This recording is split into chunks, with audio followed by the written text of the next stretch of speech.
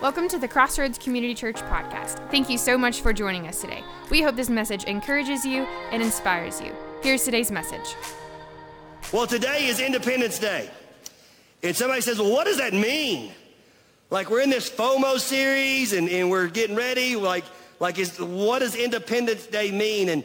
And where does that stand? You know, July the 4th. And I want to give you a little bit of history because today I want to talk about remembering. I think sometimes we need to stop and remember some of the things that are going on, because when we remember things correctly, listen, that's key. When we remember things correctly, they'll create passion.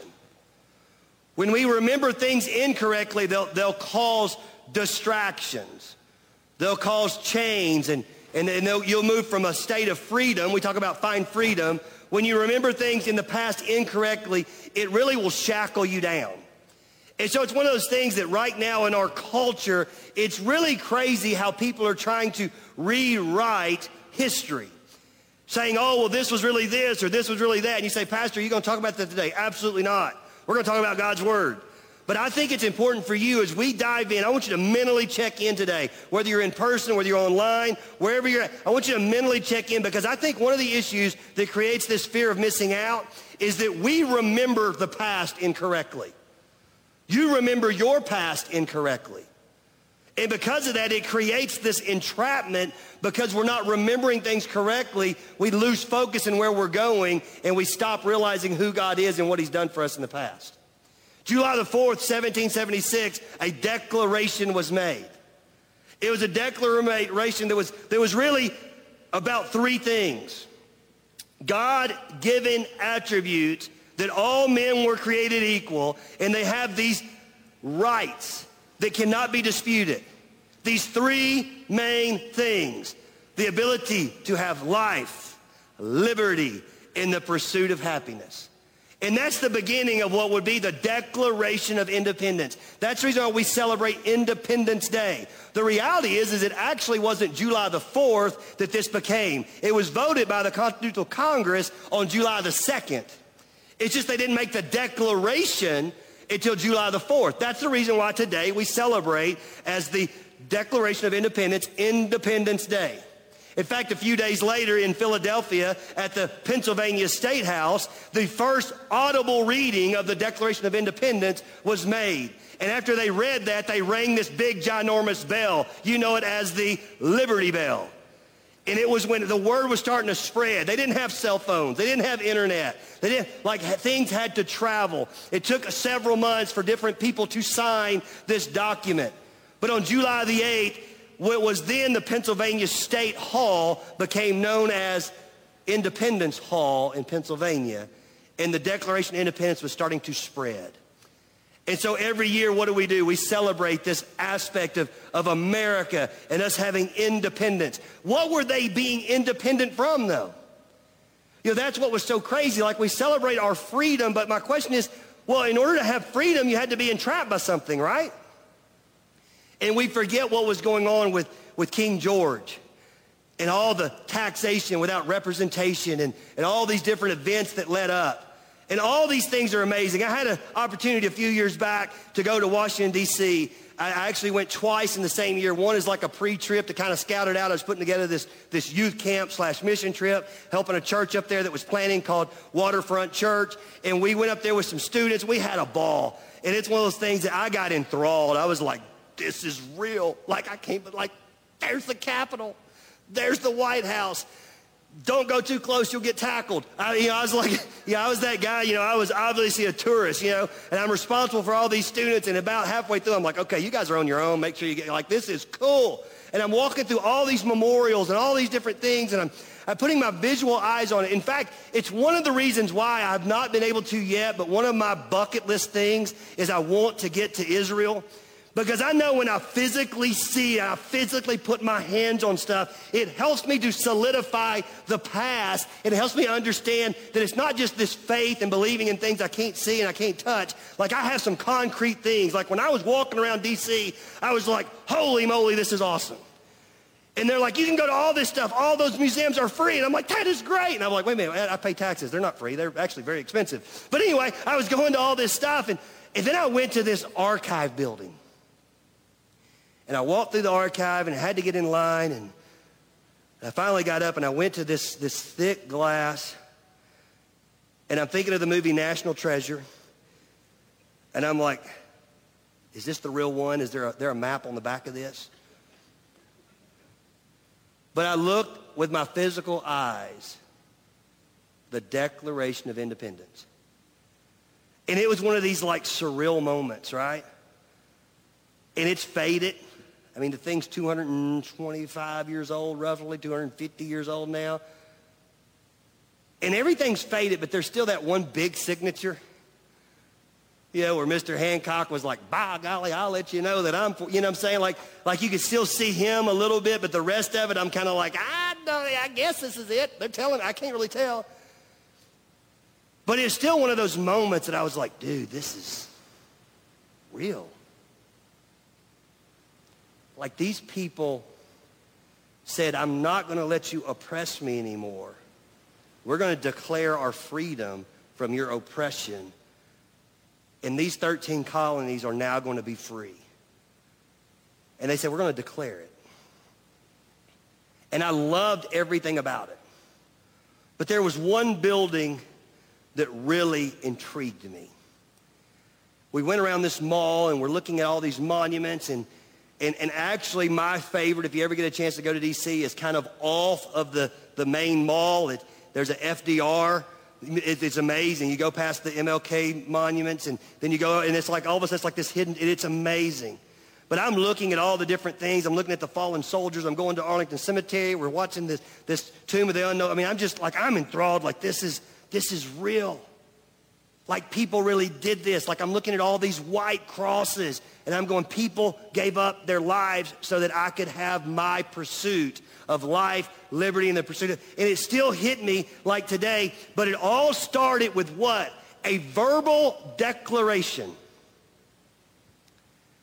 And I want to ask you one question before we dive into God's word. Have you ever declared your freedom? I'm not talking about your Americano, by golly, God bless America, because I'm one of them. I'm talking about your spiritual freedom. See, the first thing they had to realize is they were being oppressed by something, and they had to realize there was something more other than oppression, and they declared their independence from that oppression. In fact, if you were to read the Declaration of Independence, it talks about God and this nature of God, that every man was created equal and that we all have these rights. But there's one date that's really one of my favorites. It's September the 18th, 1793. September the 18th, 1793. In fact, a lot of you guys are doing this and you don't even realize what you're doing. And I just want to kind of give you the rest of the story before we dive in, because I want you to hear the story rightly. Like right now with everything that's going on, you need to know that what was going on in our country was a group of Puritans that were searching for religious freedom that was founded on godly principles. It's the reason why on our dollar bills and on our money we say, "In God we trust." It's the reason why we have these different mottos. It's the reason why if you go into this Capitol building and in the Rotunda and this, say you have these different statues and these different figures, and like it's all there. But it's amazing if you step out and don't know the story, how quickly you can get enthralled. Well, the difference in that is actually about a year before, the first head of the state, Thomas Jefferson, had a contest.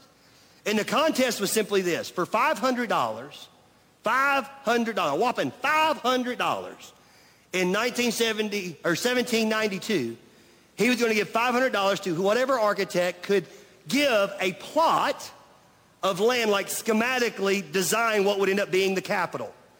Like they have this plot of land, they said, we're going to give you $500 plus one plot of the land, and you give us the structure of what was going to be what we now know as Washington, D.C. Well, they had all these people submit different things, and none of them were approved. And so after the contest was ended, a gentleman by the name of Sir Thornton, he actually asked if he could submit something to the Congress. It ended up being accepted. He ended up being known as the first architect of the United States. Later on, he would be put into an official office. And what you know as the grid of Washington, D.C., and the way that it all was set up is where he came up with this architectural concept. Well, what's cool, though, is on September the 18th, 1793, is when they took a little journey. President Washington had this big parade. He had all these things going on, and they marched up this thing called Jenkins Hill.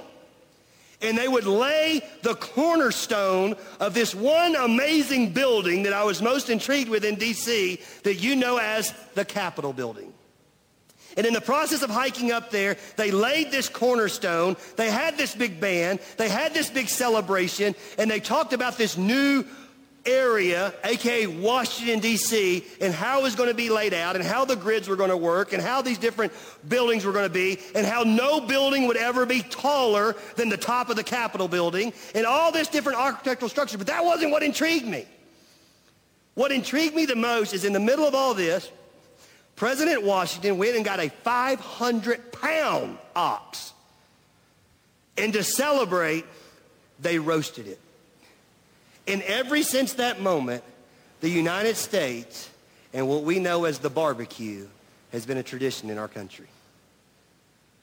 See, all of you guys today were like, we're going to barbecue. I don't know why we barbecue. We barbecue because it was what was set out on a very meaningless every day in September that George Washington, in the process of just feeding the multitude, said, we're going to roast this big ox, and hence the American national food, a.k.a. barbecue, was born. We do it not even knowing why, right? Like, why do we hang these flags? Why do we have these barbecues? Why? And the reason why we don't know is because we never stop time to actually remember. I want us to stop and remember today. I want us to stop and not talk about the national barbecue, even though I think it's a really cool story, and where it all was founded and where it was started with the laying of the cornerstone of the Capitol Building. But what I do want to do is for us to stop and remember something's bigger. So if you have your Bibles, whether it be paperback or on your phone or whatever you may be, turn with me to Luke chapter 24. Luke chapter 24. We're going to start in verse 13. There's a lot of scripture. I'm going to pick up the pace, so make sure that you're ready. We're going to get through this. It's going to be an awesome day. But basically, the storyline is simply this. Let me set the stage. This is 3 days after the crucifixion of Jesus Christ. The ladies have already went to the tomb, and they have heard from the angel that he is no longer there. This story has got back to the disciples. Now you need to understand something. God's word is the inerrant word of God. But when we say disciples, we always think of like the 12 disciples, and one of them was a knucklehead that betrayed him. At this moment, the disciples is starting to grow. Disciples is a name that has been given to many different people that would submit to Christ and under his discipleship. In this biblical time, you would have different philosophical teachers, and the people that would sit under their teaching and adopt those teachings were called disciples. And so, yes, there was the original 12 disciples, one that was a knucklehead and betrayed him. Then they add a 12th with Matthias that you'll see later on in God's word in the New Testament. But there's more disciples that are becoming a part of Jesus' teaching and doing what's going on. Well, 2 of them take off to go towards home on this road to Emmaus.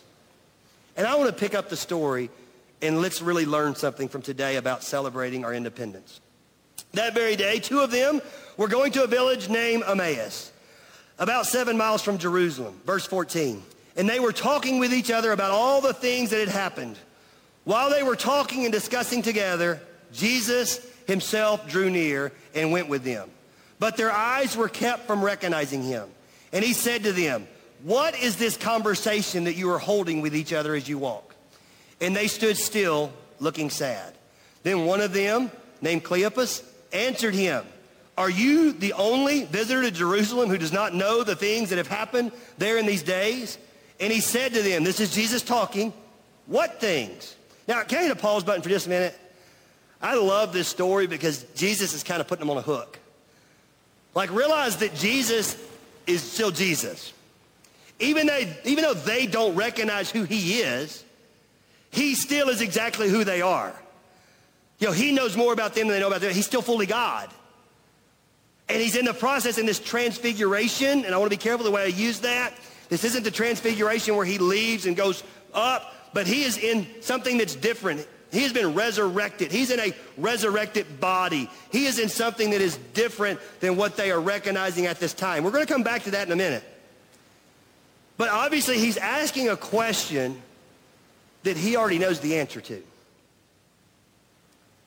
I'm fixing to give some of you some major freedom. Listen to me. There are times in your life that you're asking a question, and you need to know that God already has the answer. See, God shows his ultimate authority that he can completely be in control, but yet still give you a choice. Like there's never a point that God's sovereignty stops where all of a sudden you're just like, well, I'm good. God says, you know what, I'm going to completely stay in control, but you're not going to be robots. You're not going to be enslaved. It's a choice. It's a love relationship. If you choose me, I have already chosen you. Sometimes in your spirit, you're struggling with different things. You're trying to look for an answer. Can I give you a little bit of heads up? Sometimes God's putting different questions in your spirit. He's asking you different things in your prayer life. He's asking you different things in your study. And you need to know that just because you don't know the answer, him putting the question in your mind is not him asking something he doesn't know. He's trying to guide you. We use the word discernment. If you will take a moment in your life to start looking at the questions God's placing in your heart rather than trying to find the answers to life, the questions will lead you further than the answers. Like, that's really good. Did you get that? Like a lot of times we're trying to find the answer, right? And it's really about us listening to God asking the right questions. Like if we don't start with the right question, you can never get to the right answer. And that's what he does. He says, what are these things you're talking about? Like what? I realize, he's the one that was crucified. He's Jesus. Like, what are you talking about? There was what? So they start telling him. Listen to how they respond. It's hilarious. And they said to him, concerning Jesus of Nazareth, a man who was a prophet, mighty indeed in word before God and all the people. And our chief priests and rulers delivered him up to condemn to death and crucified him. But listen, here's the key. Listen to this. If you have a paper Bible, underline verse 21. But we had hoped that he was the one to redeem Israel. Yes, and besides all this, it is now the third day since these things happened. Moreover, some women of our company amazed us. They were at the tomb early in the morning. And when they did not find his body, they came back saying that they had even seen a vision of an angel who said that he was alive. Some of those who were with us went to the tomb and found it just as the women had said. But him they did not see. So can I help you? Can I give you the Mickey Clark translation and be very careful? What they're talking about is they're talking about something they've not experienced, something that they've heard. They don't know if this story's really taking place. They're on their way to Emmaus, talking to somebody they don't know. And I'm going to talk a little bit more about that in just a minute, because in the end I'm going to hit 3 points and be done like that. But it's one of those things that they're trying to recognize what's going on, and they're telling this story, but they're telling the story based on things they have heard, not based on experience that they have. Can I put it a simpler way? They're not remembering rightly. They're talking from a vantage point of everybody else's faith rather than a vantage point of their own faith. You know what the number one struggle in most people's life is? Your whole life is built around somebody else's faith, not your own faith. Your whole life is built around somebody else telling the story of who Jesus is rather than your life and what the story is. You may tell you why you get shackled and chained and you don't remember things correctly. It's because you're trying to live out somebody else's story rather than God letting him write your story. Like for whatever reason, this fear of missing out, I talked about this comparison and how we start to look at different things and we don't really know. Listen to me. You have a great story. Listen to me. Your story is an amazing story. Just like we say everybody has a right to go on the journey, listen, I don't care what has happened in your life. Nothing has disqualified you from the amazing declaration that you can be free today through Christ Jesus. But for those of you that say, well, I don't have this like really bad situation, praise the Lord. We need your story. We need to know what it's like when people do things the right way. Yes, God redeems everybody. Just like we don't disqualify somebody that makes poor decisions, we don't belittle somebody that makes right decisions. We need everybody's story. And then Jesus responds to them. This is their issue because their faith is based on what somebody's told them rather than what they've experienced. In verse 25, and he, being Jesus, said to them, O foolish ones, and slow of heart to believe all that the prophets have spoken. Was it not necessary that the Christ should suffer these things and enter into his glory? So he's starting to remind them, right? He's starting to tell them the things that he's already taught them.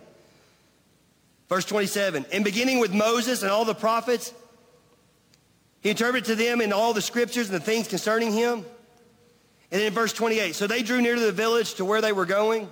He acted as if he was going to go further, but they urged him strongly, saying, stay with us, for it is towards evening, and the day is now far spent. So he went to stay with them. Verse 30. Ooh, this is a good one. Underline it if you have paperback. When he was at a table with them, he took the bread and blessed it and broke it and gave it to them. And their eyes were opened and they recognized him. And he vanished from their sight. I'm going to get to what that means in just a minute. But realize there's a moment in time where they don't even know it's Jesus. But all of a sudden, when they start doing the godly things again, they realize who the godly are.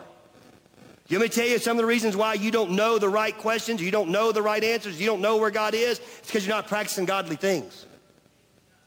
You can't go do whatever in the heck you want to do and expect God to show up and just be like, woohoo, this is great. Because sometimes, here's the thing. Let me tell you what drives me on a regular basis. Here's confessions of the not so rich and not so famous, okay?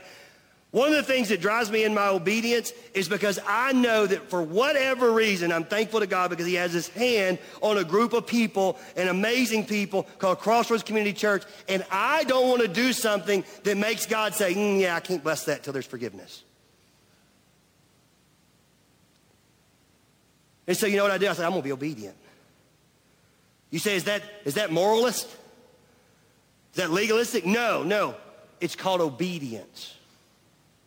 Like sometimes if you can't do it for yourself, do it for the people you love that are around you.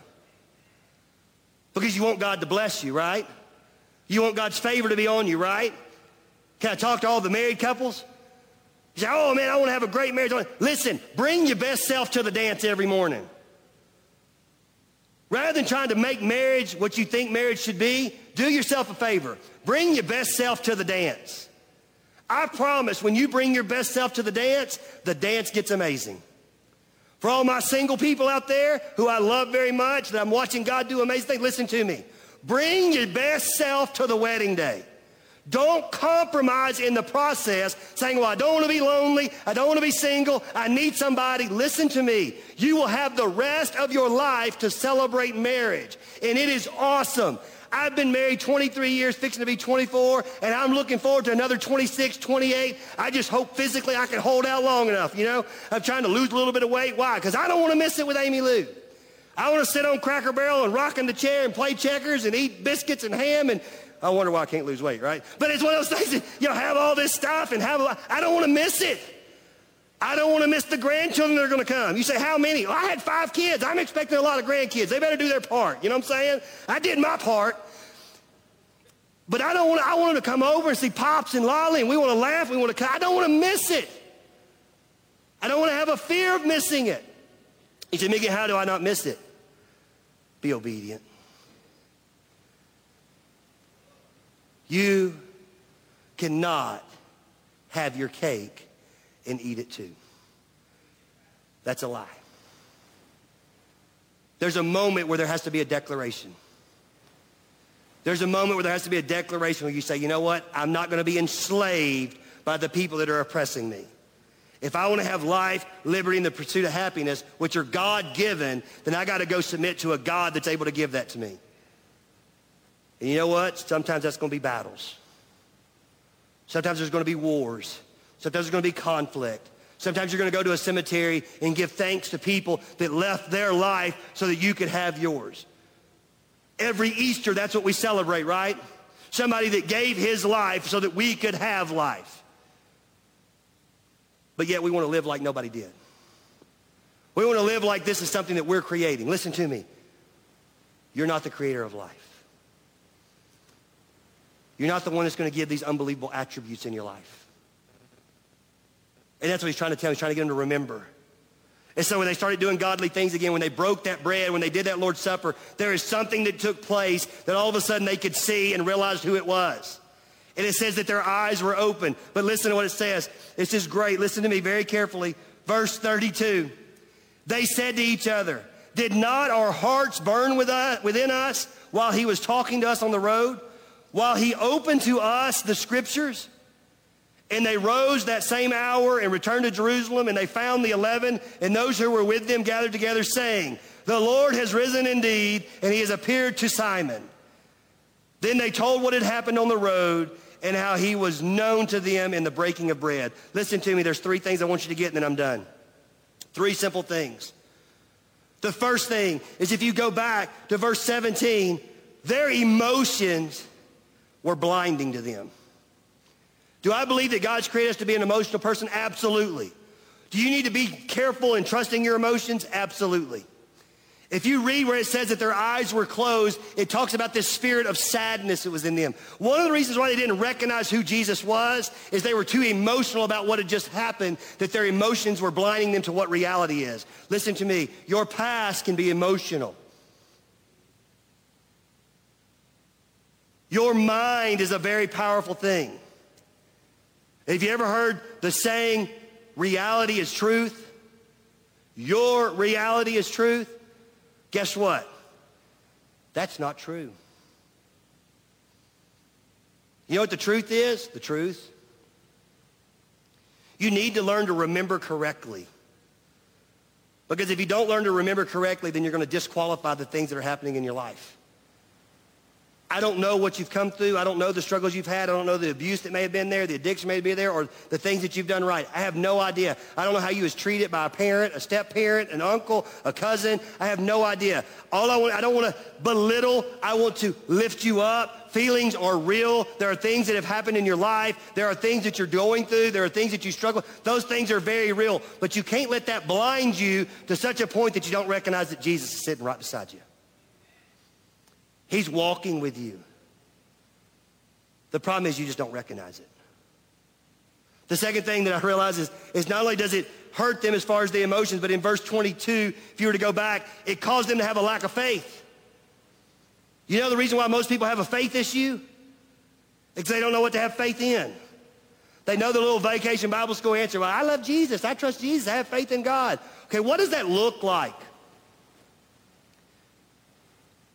Like, talking about faith but not walking in faith is not much of a faith. I had a professor in seminary that's made it this way. I thought this was really good. He said faith is getting to the end of your rope and not just hanging on. Faith is getting to the end of the rope, tying a knot in it up and swinging and having a ball in your faith. It's trusting that there's something more to come. It's not just hanging on for dear life. It's getting to the end of it and saying, well, by golly, it's just time to swing and trust something bigger than me. The second thing that I wrote down that tells us in this story is not only is there emotions that can be blinding of his presence and it can deter our faith, but in verse 30 through 31, when we do the things to remember God, it opens our eyes to who he is. Like, if you truly want to know who God is in your life and how to move forward in your life, let me give you a little heads up. Do things that will cause you to remember who Jesus really is. I think that when he broke that bread and he started partaking the Lord's Supper again, all of a sudden Cleopas and this other gentleman that does not know his name, is not mentioned, all of a sudden their eyes are open. You know what happens? They start realizing, wait a minute, I know what this is. I know who this is. And then the last thing, when we remember the right way, we're eager to tell people the truth. So I want you to think about this story. They open up their eyes, they realize it's Jesus. They're having a faith issue. They've been talking to this guy who opened up scriptures. Even in scripture it says they did not burn in our hearts. So there was a spirit in them that let them know that, hey, this is a little bit different. But they still were struggling in their faith, struggling in their beliefs, struggling with, and all of a sudden when they really realized who Jesus was, it's like I was talking about earlier with DC, when they put their hands, when they really realized what was going on, their whole testimony changed, right? He vanished. An hour later, they're headed back 7 miles. Just remember earlier what they say.